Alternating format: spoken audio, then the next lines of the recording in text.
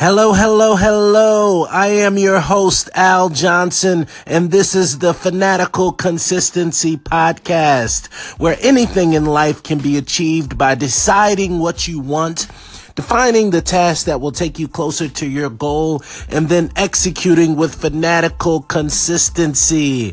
What's going on, family? I hope everyone is well, and for those affected, staying warm during this bomb cyclone. Actually, before we go any further, can someone please tell me what a bomb cyclone is? One of the lifestyle changes that I have, and I'm going to continue to incorporate, is monitoring the amount of news that I watch. Not because the media is the devil or because it's fake news or anything like that, but more so because the majority of it that comes on is bad news.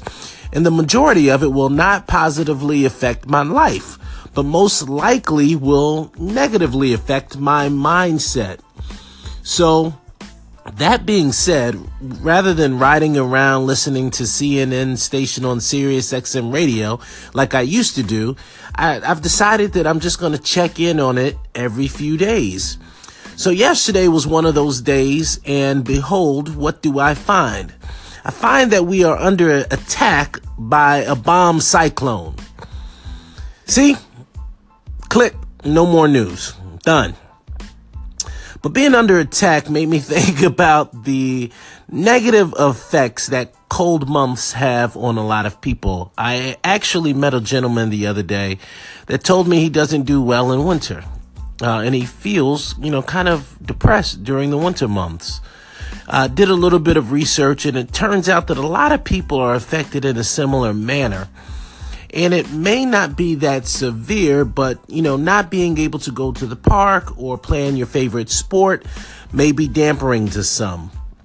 So as members of the Fanatical Consistency movement, I wanted to talk about that a little bit, and I wanted to propose that we have a paradigm shift.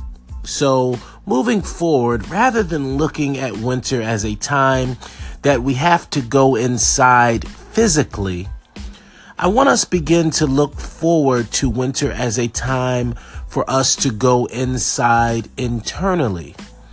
So go inside spiritually, go inside mentally. Let's begin to use winter as a time to heal.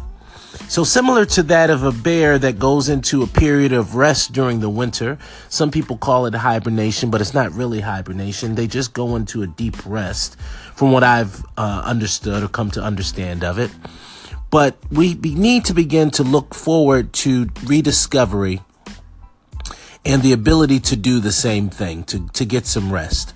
Winter is the ideal time to revamp your meditation practice, if you have one. If not, it's a great time to find one. Ever taken yoga?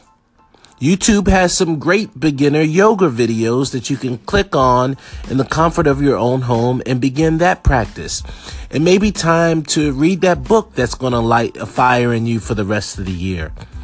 Better yet, it may even be time to write that book that you've been pondering and thinking about, but never put pen to paper or put your finger on the computer keyboard. So if none of those suit you, maybe just turn up the music and have a dance party, revive the energy within you. But nevertheless, you get my drift. Use winter as a time to go inside, but not inside the house, inside yourself. So I hope this thought and this paradigm shift helps shake off some of the winter blues that you may be feeling.